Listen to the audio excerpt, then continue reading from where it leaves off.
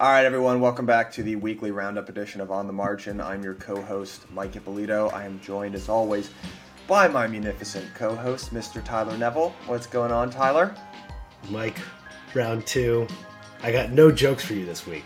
Round two, I know, yeah. So this is actually round two. We've done this intro before. I can't lie to you all. I can't lie. Thank you. My guilt was getting to me. We had some technical problems on the first go-round. But you know, we've had some practice, and now this is going to be even better. Even better. Yeah, we're going to mess it up even harder than we did on the first go-round. Yeah. It's tough. It's tough to do that, but I think you and I think we're up to the challenge, actually. Let's do it. Yeah, I think we will. All right, man. Big group of stories this week. We're going to be focusing a little bit more macro than we have in the past because it's been a bit of a quiet week for crypto. So we're going to be kicking things off with this $453 billion reverse repo facility that the Fed has implemented. We're also going to be talking about China. Their crackdown has expanded beyond just cryptocurrency, and they're looking at financial products that are linked to commodities, which it seems like might actually be what they are really after. Inflation worries are ticking back up as PCE data has come out at 2.8%. That's above the expected 2.5%. And then finally, we're going to be talking about meme stocks. We're seeing the return of the meme stock as of yesterday. That's Thursday the 27th. AMC was up 35% in one day. I thought we were done with that part of the simulation, but it looks like the meme stocks are still on the horizon. Still on the horizon. Yeah. They're volatile today. They're bouncing back and forth big time, but oh really? Great time to sell vol. Yeah, well, we'll get into all that later, but let's dive right into this first topic. We're going to be talking about a plumbing issue, and that is this Fed reverse repo facility. Again, record $453 billion in volume. So I'll just kind of give the kind of high level, and then Tyler, you can kind of dive in and explain what this is and why it matters. But basically, 46 participants on Wednesday parked a combined $450 billion at the overnight reverse repo facility, in which counterparties like money market funds can place cash with the central bank. Even though the offering rate on that facility is 0%, demand has been increasing as a flood of cash overwhelms U.S. dollar funding markets. Basically, you know, what's being described here is that there's a glut at the front end of essentially treasury issuances, and that has been spurred by the central bank's ongoing asset purchase program, which is commonly referred to as quantitative easing. This relates to the interview that we did earlier this week with Steve Van Meter, as well as the drawdown of the Treasury's general account. Basically, what folks are saying is that this recent round of government stimulus, this time in the form of fiscal stimulus, has provided so much liquidity to the system that banks have no idea what to do. They need to park it at the Fed. Tyler, explain what is going on here. $450 billion is a big number. Why are all these banks parking their money at the Federal Reserve for 0% interest? Yeah, my read on this is very plebeian because everybody you talk to in this sounds like an expert, but no one knows what the hell the plumbing is all about besides maybe one or two people in the market. I mentioned that guy Zoltan Pozar at Credit Suisse is like the only person I know that can explain this stuff. And even the Fed doesn't really know how it works, you know, from the inside. But simplifying it, what's happening is I think if you're a fixed income investor and all you can invest in is fixed income, you are forced to shorter durations to park cash in. And there's only so many treasury bills outstanding. There's 4.5 trillion treasury bills outstanding. So once that gets maxed out, treasury yields kind of fall negative. And so what fixed income investors do if they want to go shorter durations, they park the money at the Fed in this repo facility and take zero rates instead. So it's a really weird dichotomy of what's going on. The Fed could issue more treasury bills, so treasury bills don't go negative. That would probably be a short-term answer. But what the Treasury is doing is terming out their debt, meaning they're issuing longer-term duration, so the yield curve steepens a little bit. So that's sort of what's going on. And I think those people that are afraid of the convexity at the longer end of the curve, they're rushing into the shorter duration assets just out of fear because you can lose your shirt on that rising yield trade. So it's causing fear on the front end. But then you have these weird dichotomy that's happening in venture capital, where the VC world's never raised more capital ever.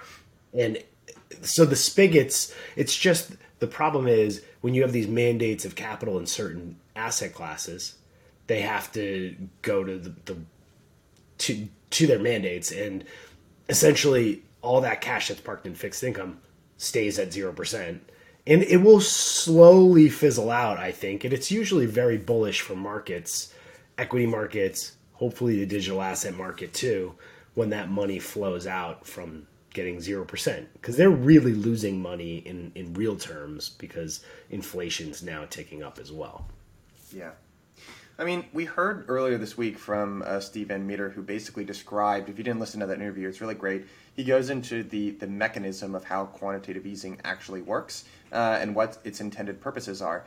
And if you actually look up anything about quantitative easing as well, you can very clearly see this, that the intention of quantitative easing is to keep interest rates low and maintain a strong dollar. And when you think about the Fed's objectives, they certainly want low interest rates, right, so that the U.S. does not become financially insolvent. And they also need to control the amount of liquidity that's in the system. So my heuristic is that when you see, a repo facility, it means there's not enough liquidity. Reverse repo means that there's too much liquidity. And in this case, if there's too much liquidity, the problem is that these banks are going to move money into short-term treasury securities, and they're going to push prices up of those securities and rates negative, which nobody really wants. So I think the big question here, first of all, is how much longer is quantitative easing as a program actually viable, right? At a certain point, $120 billion a month, you're running out of stuff to buy. And I will say that the Fed, who was not even thinking about tapering, is now thinking about thinking. Isn't that so funny? People love to talk about crypto. It's so unstable. If Jerome Powell got up on TV and said, we're thinking about tapering, if he used one less level of abstraction, the markets would tank 20%. He has to say thinking about. Wild. But anyway, they are now thinking about tapering, and I think that that's connected. I think that they're seeing that that this quantitative easing program just can't be executed into perpetuity. Yeah, and that begs the question, what happens to housing at that point? Because you've pushed up housing so much to the point where buyers are actually stepping away from the market now, even though, there's $40 billion a month. Like, the leverage went all into housing because there was a dearth of supply. And now, what happens when they taper that? Prices have to drop. And then are you in deflation, or were prices just overcooked? That's a question. Yeah. So I think this goes back, and we're going to talk about this when we talk about China, but there's this sort of Scylla and Charybdis type situation where the U.S. has to choose between deflation and falling asset prices, which it wants to avoid at all costs. But on the other side of that, the trade-off that they're paying for is rising inflation and asset bubbles, right? So you kind of gotta pick. It seems like the U.S., like countries before it throughout history, have decided to err on the side of inflation and asset bubbles. It's unclear at this point whether or not inflation is going to be permanent or transitory, at least the kind of CPI and the PCE upticks that we're seeing this past month. But I don't know. I think we're going to have to deal with asset bubbles. And, a lot of the problems that you can trace back to right now is just the fact that banks aren't lending. Banks are just not lending. They would literally rather park cash at the Federal Reserve, get 0%, because they're just playing not to lose at this point, man. They're looking out into the economy and saying, none of this stuff is priced correctly. I do not know how to underwrite risk in an environment like this. And that is the big problem. And the Fed is essentially saying, please lend money into existence. Yeah. We want money creation. And the banks are saying, nope, I'm good, actually. So I think that's the problem here. That's totally the problem. The mechanisms of lending are completely screwed up because the average consumer has delevered. They don't have that much debt anymore after 2008. This fiscal stuff has allowed them to pay down credit card bills, student loans. Those numbers are coming down, and banks don't want to lend to them, which I really think is a function of banks just don't want to lend to your average person because they're far riskier than your institution, and also make up the institutional money that you can lend gets to your bottom line a lot better than, say, making a million, 100 million loans to single family, people. So it's just the institutionalization, the financialization of the economy all coming together. And there's not enough people who want to borrow $100 million. Everyone wants to borrow 400,000 or whatever the hell it is. So that's sort of, it's just the whole mechanism is messed up, and it's creating hyperinflation in certain things, deflation, or disinflation elsewhere. And at the end of the day, I think all that cash is going to have to go somewhere. And I think it's probably back into the equity market or probably in digital assets, because they can't really raise the front end of the curve. Right. I think it also highlights another risk of super low interest rate environments, which is just the misallocation of capital, and you have zombie companies walking around, right? So the problem that you pointed out is exactly right. Not enough folks out there who want to borrow $100 million, right? But now the small pile of folks who do want to borrow $100 million they've had money shoved down their throats to the point where they're completely laden with debt, and banks actually are looking at them and saying, I don't want to underwrite these loans anymore. To the point where, there was a great, It's not the loans. They're still issuing debt to investors. That's the funny thing, is that you can, as a high yield company, though the spreads on like triple C rated companies, pension funds want to buy that stuff. So they would rather have a shitty ass company with a great yield, because then you fulfill your pension, right? Right. But they don't want to finance Tyler Neville, who wants to go buy a house. That's a lot of labor for not a huge return. So they get far better fees if they originate, debt, not loans, but debt for these like zombie companies. So therein lies the social divergence, right? That's a damn shame, by the way, Tyler. I would issue the debt, buddy, if I was in charge. I'm just saying my balance sheet's a lot smaller, but part of what fueled the 2008 crisis was they were lending money out to actual people, right? And now you're lending money out to all these corporations, and now they can't fail, though. That's the thing, because they have to keep employment, so you have to keep these zombie companies around. I was speaking with Larry McDonald the other day, who's like a convertible bond expert. And he's like, the Fed's backstopped the debt markets where like no companies go out of business anymore. Like that used to happen a lot. And we almost flip-flop with China, because China's actually letting their companies default now. It's bizarro world.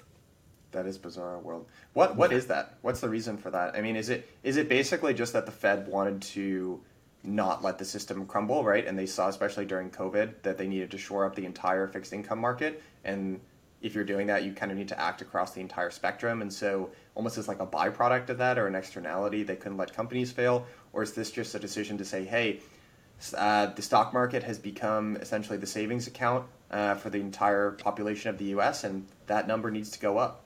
Like, what's actually the reason here? I don't know. Probably a little bit of both, right? Yeah. Because you still have the people that believe in trickle down economics, where it's like, okay, you save the company and whatever, but I don't know, if you do that long enough, you just have these zombie companies, and then you have this oligarchy of people issuing debt to buy back their own stock when no one gets a raise, but they get paid out on their stock compensation. So there's got to be like a reset at some point, but maybe they're too far. Like, we'll get into GameStop and AMC later, but I think that's the side effect of all this, is you shrunk the float for the entire, and like you said, the stock market becomes everybody's piggy bank. It's their retirement now that they can't save. You can't save money with the interest rates they're paying for retirement, so you have to go invest it. So the stock market can't really fall. It's a public utility. So just to like wrap it all back here, what do you think about this facility? There's obviously a lot of demand for it. There's too much liquidity sloshing around in the system, everyone's favorite phrase. Is this actually a serious problem, or do you think the Fed's actually just going to take care of this, sop up that liquidity, and it'll all be fine? I don't think it's a serious problem. Like, you're talking about too much cash, right? If rates were to go like super, super negative on the front end, like they did in 2008, there's a great chart that this guy Brian Reynolds has, who I'm having on my podcast soon. It's the ratio of T-bills to public debt. And basically during 2008, that ratio spiked because everyone got out of their, super long-term bonds and went into the front end, and it caused this like massive, the breaking of the buck of the money market funds. And after that happened, it was super bullish as that ratio came down. And we saw the same exact thing happen in 2020, is that ratio of bills skyrocketed as everyone went, into the front end of the curve. And now it's coming down again, which is theoretically really bullish for risk assets. And I think that's what's going to happen again, is that money is really afraid it's like that fixed income money, and it will slowly find its way out into risk again. So as long as, and that's even in the light of the Fed taper too. Absolutely. Well, all eyes on Jackson Hole, I guess. We'll have to see what Jerome does. All right, let's move on to this next story. So China has expanded their crackdown mandate beyond crypto products to products linked to commodity futures. So again, I'll give you kind of the details here, and then you can give me your take.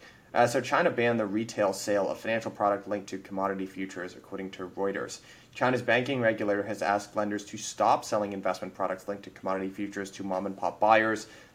Three people with knowledge of the matter told Reuters to curb investment losses amid volatile commodity prices. It has also asked lenders to completely unwind their existing book for these products, which they manufacture and sell to individual investors who are involved in and have been briefed on the decision. So basically, all of this comes in the wake of very heavily publicized news that three self-regulated organizations, SROs in China, reiterated this existing ban on Bitcoin, and then they again kind of doubled down. There was a lot of speculation that perhaps this was a coordinated attack on Bitcoin. Certainly, it seems like the ban is actually being enforced, and a lot of mining and hash rate is actually migrating out of China. It would appear, based on this news, that this was not some attack on Bitcoin, but Bitcoin is being lumped, probably rightly so, in this bucket of commodities, which China is just worried about in general. So, Tyler, what's your take on this kind of broader crackdown? Why is China so concerned about commodities? So I think when you have commodity inflation over there, it really puts a pressure on the labor pool, because that's the ones who paid the price. And when you have the labor pool saying, hey, we need wage increases, that's a billion people basically saying we need wage increases, which shrinks your margins, and that kills leverage, right? When you have shrinking margins and a levered economy, it's probably the worst thing ever. So they're trying to control the levers of inflation, commodity inflation, so that their labor pool doesn't go up in arms. And Bitcoin was labor's way. Bitcoin and gold have been the way Chinese labor have basically gotten out of the system so that they're not at the whims of the government. And I think Bitcoin specifically is a super, scary tool, because you can store it on a USB drive, right? And so Chinese people are like, okay, I can actually conserve some wealth here, and the government can print up as many dollars as they want. So shutting that down keeps their capital controls in place, where money can't migrate out of China. And that's the most important thing that they need to maintain their system, is that those capital controls. So at first they keep the commodity controls on, then they keep capital controls on, and they can kind of manage their debt problems. So I think that's really what's going on there. And we'll see if it really hurts Bitcoin longer term. I think it's like water finds its level, and like you said, this might actually help the longer term thesis, because it will make things even more decentralized. We had a lot of miners in China. Maybe that comes to North America, other places. It gets, more ESG mining. Like we saw One River do a Bitcoin ETF. Those types of things will make the ecosystem, I think, the narrative grow even better. Yeah. Yeah, absolutely. Well, we had Mike Green on the podcast a little while ago, and his, he has flagged the worry, right, essentially that Bitcoin could be some kind of Trojan horse, essentially, if a lot of the hash power lives in China. U.S. Investors and the financial system becomes dependent, they could kind of pull the rug, so to speak, and then we'd be in a lot of trouble. So I wonder, if he's changed his opinion at all and thinks this should, theoretically, using that framework, this should be a positive, right? China is actively saying, we don't want as much of the hash power here. That could be some kind of psyop or something like that. I don't know. But either way, the hash power actually is moving outside of China. Should be good overall for the security of Bitcoin. But I think, the interesting thing to understand about China as well is as much debt as we have, China is way more levered. They are the most, I think, levered developed economy in the world. So as much as we worry about inflation, they are extremely worried about inflation, right? And this is to get if you really get into real geopolitical game theory and who's talking to Biden about these giant fiscal stimulus things, maybe a weak dollar, US dollar, isn't that bad. Maybe that's, if you create real commodity inflation, it breaks China more than it breaks us. And I think the guy who's the Secretary of Homeland or Defense, Jake Sullivan, he knows China inside and out, and this guy knows that inflation will break them. So a weak dollar is actually kind of really bad for China. It can cause that debt bubble to burst, and we can use that weak dollar to rebuild America. So if that's the game plan that Biden's playing, it's kind of fascinating to think about, and makes me kind of a backer of all this spending in some ways. So I don't know, but it's like a giant game of Risk. Maybe I'm going too deep there on geopolitical nonsense. No, I don't think so. But what would the response from China be? So let's say there's commodity inflation. China, the debt servicing cost of China is too high. They can't raise their interest rates, or they eventually kind of have to do to tamp down. And eventually the result of that would be a currency devaluation, right? A pretty broad sweeping devaluation of their currency. Then what happens, right? Is that actually good for us? It obviously causes economic devastation over in China. But for us, then the Chinese currency got even weaker, right? So a lot of the progress that we made in terms of becoming more competitive on the world stage with our exports, it would be for naught. I mean, how would that impact us, I guess, is my question. Yeah, I guess if we just keep spending, does the U.S. dollar get stronger? I don't know. It's a race to the bottom in either case, right? And which makes digital assets in the longer term seem like a relatively better bet. Yeah. But yeah, this is game theory MIT guys. I'm a lowly Boston College grad. You are not lowly, my friend. You're munificent. That's what I said at the outset here. You're munificent. Yeah, I need to look. That's the only one I had to run to my thesaurus too. All right, speaking about inflation, let's talk about inflation domestically in the U.S. So GDP core PCE just came out at 2.8, which was slightly above the expected 2.5%. Many economists believe that inflation is being pushed higher by temporary factors such as industries reopening following the pandemic shutdowns last year. According to the Financial Times, analysts and investors will be alert for price rises that are broad enough to persuade the Federal Reserve, which is the most influential central bank in the world, to roll back its crisis-era monetary stimulus basically earlier than it expects to. So I think the big question right now, you've heard Jerome Powell get up on CNN and 60 Minutes and all these various programs and say all of this stuff, this inflation is going to be transitory. The question is, I guess, do you agree with him? I don't. And what's so fascinating to me is I listen to David Rosenberg talk about everything's disinflationary. You're seeing housing supplies going up, everything in the future is looking disinflationary. The bond market's not pricing in the inflation really.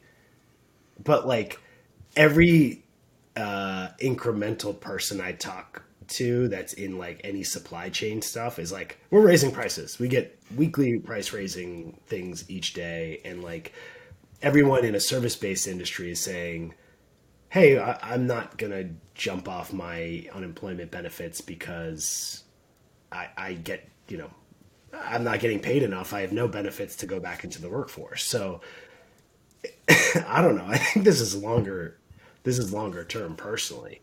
And also look at the TikTok investors. If you're really making that much money, in the market, you've just arbed yourself out of a job, right? And then that's a constraint on, the supply chain somewhere, right? You have someone with higher purchasing, dollars to consume and not someone producing it. So I don't know. I think it's going to be here longer. All right, let me take the other side of this Okay. debate. Let me take the other side. All right, let's go. So here's what I think. I think that supply side inflation tends to be impermanent, right? Generally, like a lot of the factors that we're talking about here, like people across supply chain saying we're raising prices. Again, I've got a background in supply chain. Prices get raised all the time, honestly. They get raised all the time. Now, when they start to impact the end consumer, that's something, because generally, like I mentioned to you before, actually commodity, like raw material commodity inputs actually fluctuate as much as 100%. Rarely does the price change for the end consumer, because they hate that. It's a game of leverage, right? It's basically hot potato. Somebody has to eat that cost across the entire supply chain. So when I hear people saying prices are rising in the supply chain, I'm like, they raise all the time, to be honest. If it sustainably pushes prices up, then maybe I'll rethink it, but I don't know. So there's that. I also think, just like when you look at there's also the benefits, right? The benefits, all that stuff is actually ending in September. So yes, we're artificially essentially constraining the labor pool, but all of these benefits programs and stuff by the federal government, that's all ending in September, so that's impermanent. And then the last thing that I would say is Is it though? Is it though? I guess that is the question. That is the question. Yeah. They kicked it out. That might make me change my mind. Yeah, because there is nothing so permanent as a temporary government program. That's a good flag. Look at the politics, man. Like, it's now mainstream. Like, you have Fox News talking about, the workers being left behind. You have CNN talking about it's bipartisan that this is now turning into an inequality problem rather than, Biden's infrastructure plan today says we're going to solve inequality. So you can't, okay, keep going. Sorry, I cut you off. But No, but honestly, you're actually completely right. And I guess the way, like to your point about labor versus capital, I guess the way that you solve the problem of capital being able to move wherever in the world, but labor being constrained geographically, is politics. Is the political will to essentially enact regulation. It's probably going to suck because regulation doesn't tend to do a great job of actually doing what they want it to do. But I think you're right. But the last point I'll say, and this is just this is your rosy, Lacey Hunt type argument, which is that it's just really difficult to have inflation in an environment with this much debt. Debt is inherently deflationary because, I forget the statistic from Lacey Hunt, but it's something like at current, debt to GDP levels, it's like 30 cents on every dollar of GDP is going to paying down the debt, which is just ludicrous. That's just insane. And then if you consider demographics as well, the demographics in the U.S. don't look so hot. Where they definitely don't look hot is over in Asia. We've essentially subsumed their labor pool into our own, right? And if you look at from a demographic standpoint, it sucks over there. It sucks. It's so top heavy. So I guess just like bigger macro forces here, I don't know. It all still looks kind of deflationary to me. Yeah. Well, it will always look that way for the next 20 years, though, superficially, right? Until I think that's the difference between the data and the politics. Right. Is, you can look at all the data and it tells you that, but like if you feel the social narrative changing, I don't know.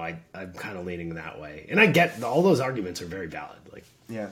Means Here's a question for you. If you've been calling for inflation for the last 40 years and eventually it hits, do you get to say you were right? No, not that long. I don't think you're allowed to. I literally don't think you're allowed to. I'm sorry. Yeah. My timeline is like, I don't know, 6 months to a year if you don't, verify what or quantify what you're saying.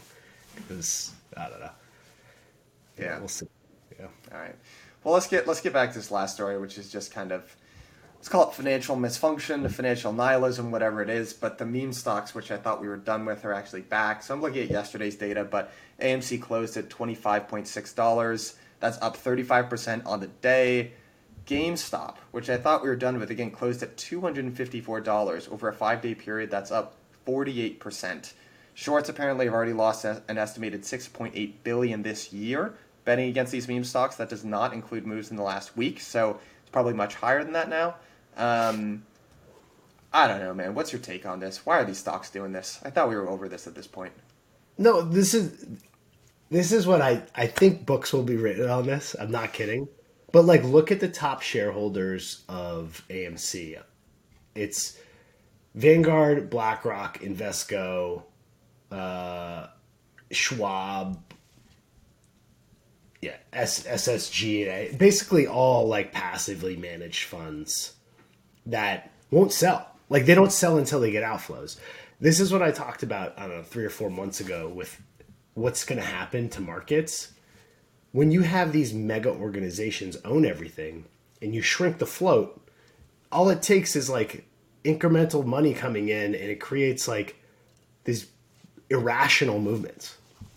And if you can do that with derivatives on top, that's even crazier because, you know, none of this is fundamental. We can, if you think it's fundamental, I'm sorry, you need to check yourself into an insane asylum. But it has way more to do with market structure. Snap. Let's go. But like this will slowly make its way. If these organizations grow any bigger, then like the floats just shrink and shrink and shrink, and it's all subsidized by the Fed and the fact that like you can issue debt, you take shares out of the float, the market structure becomes like way more sensitive, and it'll just find its way. Like it's gonna find its way into everything if they don't like taper and get back to like some normal market. It's gonna slowly find its way to every stock. And not only this, but this is what's even more fascinating. How do you, as a hedge fund, short stocks anymore? Have you seen the short interest? It's down at lows now because hedge funds are like, I can't short single stocks anymore. You get run over. We're ruining free markets. And that's sort of that's the byproduct of it. And like, I guess you could just say, all right, why don't I join in on this? And like, you know, I sold some deep out of the money puts on AMC today to take advantage of the volatility because like vol spiked like insane amounts, like never before seen. And it's so wacky what's going on. I don't know what to make of it. What about you? I don't know. I feel bad. I haven't listened to this interview yet with Dimitri Kofinas and Grant Williams, but I kind of agree with this take of financial nihilism, whatever. Yeah. Where I kind of go back to this thing that you and I have talked about, the world just kind of going long vol and saying, you know what, I don't care, man. I'm going to take a flyer, and I really kind of get it because sometimes I listen to these interviews and talk about these guys, and they're like, hey, this is what I'm doing in emerging markets, and I could make 75% of my money, and it's kind of like, why are you doing that? Honestly, seriously, these things could go up 500%. If you're gonna put a ticket at the lottery, you might as well get the best lottery. Why are you doing this shit lottery over here? You might as well do this. And I kind of get it, actually. I think just like a lot of other things, we're looking at the symptoms, not the root cause. And I actually totally agree with you. I think there's a market structure thing going on here. I think this is the rise of mega corporations, big passives that are restricting the float. But there's a psychological element to what's going on here too. And you have retail people buying this stuff. And I don't love these takes that are like these sob stories and people blah, blah, blah. But like, it is true. You've got people putting all of their money into freaking AMC and GameStop. And I think it's kind of just sad. I think it's a little sad. I think it's just a very physical manifestation and a reminder of how broken stuff is, and it's just kind of a bummer to watch, I guess, is my take. And the longer it goes on, you really do lose. Well, number one, if it reverses, all those people probably lose a lot more than they put in. And number two is, if this keeps going, you're just going to suck in more and more people that are making way more return from investing than they would ever do from working. And therein lies like, all those things are crashing together at the same time. Like incentives of people figured out what happens when these mega institutions corner the float is like, you find ways to dismantle that system. And at some point they'll have to like rein it in, I guess, or everyone will just be going long YOLOing calls in GMC and AMC, deep out of the money calls and making millions of dollars. And like, I don't think that's good for society as a whole. No. You know, that's sort of what happens. The irony of this whole thing is all these scalable mega institutions like Vanguard have put like lots of active managers out of business. Just and the due diligence on stocks goes out the door and capital gets misallocated, you know, for years and years and years because they created a better on-ramp of a product. That's basically what you did. I don't like what happens if I don't want to invest in Facebook? Like if I think Facebook's doing a bad thing for society, but my 401k forces me to invest in it, I'm like, that's like we've created incentives where you have to give your money to these people. And if you don't, you get beaten up by the inflation. And so it sucks. It just sucks what the game they've created and the incentives are all in line for just going along with that. Yeah. Should I get off my pedestal now? No, I enjoy it. No, I agree with you. I just think, I don't know. I will say as well, it's kind of a bit of a, I stand by what I said. I think it's just a bummer. And it's kind of a bummer to see, I know we're talking about this and like we're the media, but it has been a bummer to see big mainstream media companies kind of jump on this narrative and they pump it. And it's this whole system of engagement and, you know, there's this complex, right, around information. You kind of saw it with Trump. I think, you know, all these media companies, he was like the best thing that ever happened to CNN, right? Mm-hmm. You kind of saw their viewership went down by half after he went out of office. And so it's like, do they really not like him? Or is it just good for business? I don't know. And I don't know. I just think the Howard Stern thing. Yeah. What price did you pay for society for those ratings? You know? Right. And that's where it's just like there's no adults in the room at these. And Ben Hunt, I did an interview. It was my first interview for the podcast. I can't wait. I can't wait to watch. And he was like, these people at these giant institutions, they're basically sociopaths. They're highly functioning sociopaths. He called them, and I kind of see where that is like at some point, like enough is enough. Right? Wouldn't you? Hey, we're going to spin this off. We're going to do a different thing here. Let's spin off my companies. Like Warren Buffett does it great because he's like, you know what? I'm going to buy all sorts of different companies, make sure they're differentiated. You know, that's about so they don't pervert things. And I think we're at the point where like antitrust is going to come down hard here. Because, you know, what else? You know, if it goes any longer, we'll be North Korea. You know? That's where I think. And I don't want that. I don't want that. I want my president to have a butthole. That's what I say. Yeah. That's your best line. Best line so far. Oh God! All right, so I want to end this on a bit of optimism here because you know we talk a lot about kind of the monetary system, how it's not necessarily serving folks anymore. I do want to actually plug something that we're doing later this year, which is this great conference that we're doing up at Bretton Woods. For those of you who are unfamiliar with Bretton Woods, we've probably talked about it a number of times before, but that was where in 1944, you know, as the Second World War was coming to an end, you had all these leaders of nation states, and they got together, and they made this new monetary system, the Bretton Woods system, that placed gold at the center of everything and the U.S. dollar as the reserve currency. We're doing a conference up there, pretty exclusive, capped at 250 people, some pretty big, heavy hitters that are attending right now to speak. And we're talking about, look, the monetary system that was outlined here has been broken for a long period of time. This stuff is not working anymore, and we need to find a better way, basically. But it's just cool, man. This is like a passion project that we've been working on for a while. This is, you know, I'm very like the nerd in me. I'm so hyped up, you know, to hear these people talk about it. And it's just gonna be kind of cool. Where it's like a historical callback. We're doing it at the original hotel. Yeah, should be a good thing. So. You know, awesome. We should make a note that when we're talking about this stuff, there's a lot of reasons to be optimistic as well, I would say. And, absolutely. Yeah, it's good to point out the problems, but keep it optimistic, baby. Turn that frown There's upside lots down. of good stuff happening too. Believe I me. agree. I agree. I mean, I agree. they solved the, you know, was it? They solved like a lung cancer thing today. Amgen. Really? There was a drug that came out that helps lung cancer. That's a good thing. Why There's don't I know pockets about of that? great English. Okay, that makes me feel better. All right, Yeah, so we're there you solving go. some of the problems as we're Yeah. reading more. Alzheimer's. We're getting some test drugs there coming down the pipe. It's good. Things are good. Things are good. Oh, good man. Yeah. I hope. You know, this is funny. I used to. Jason and I have this joke together that I've lost a lot of money chasing investments that Jason has recommended to me over the years. He's a marketing guy. I mean, look, he's an eternal optimist. It's actually great. It's an amazing strategy. It does lead to a couple losses along the way, though.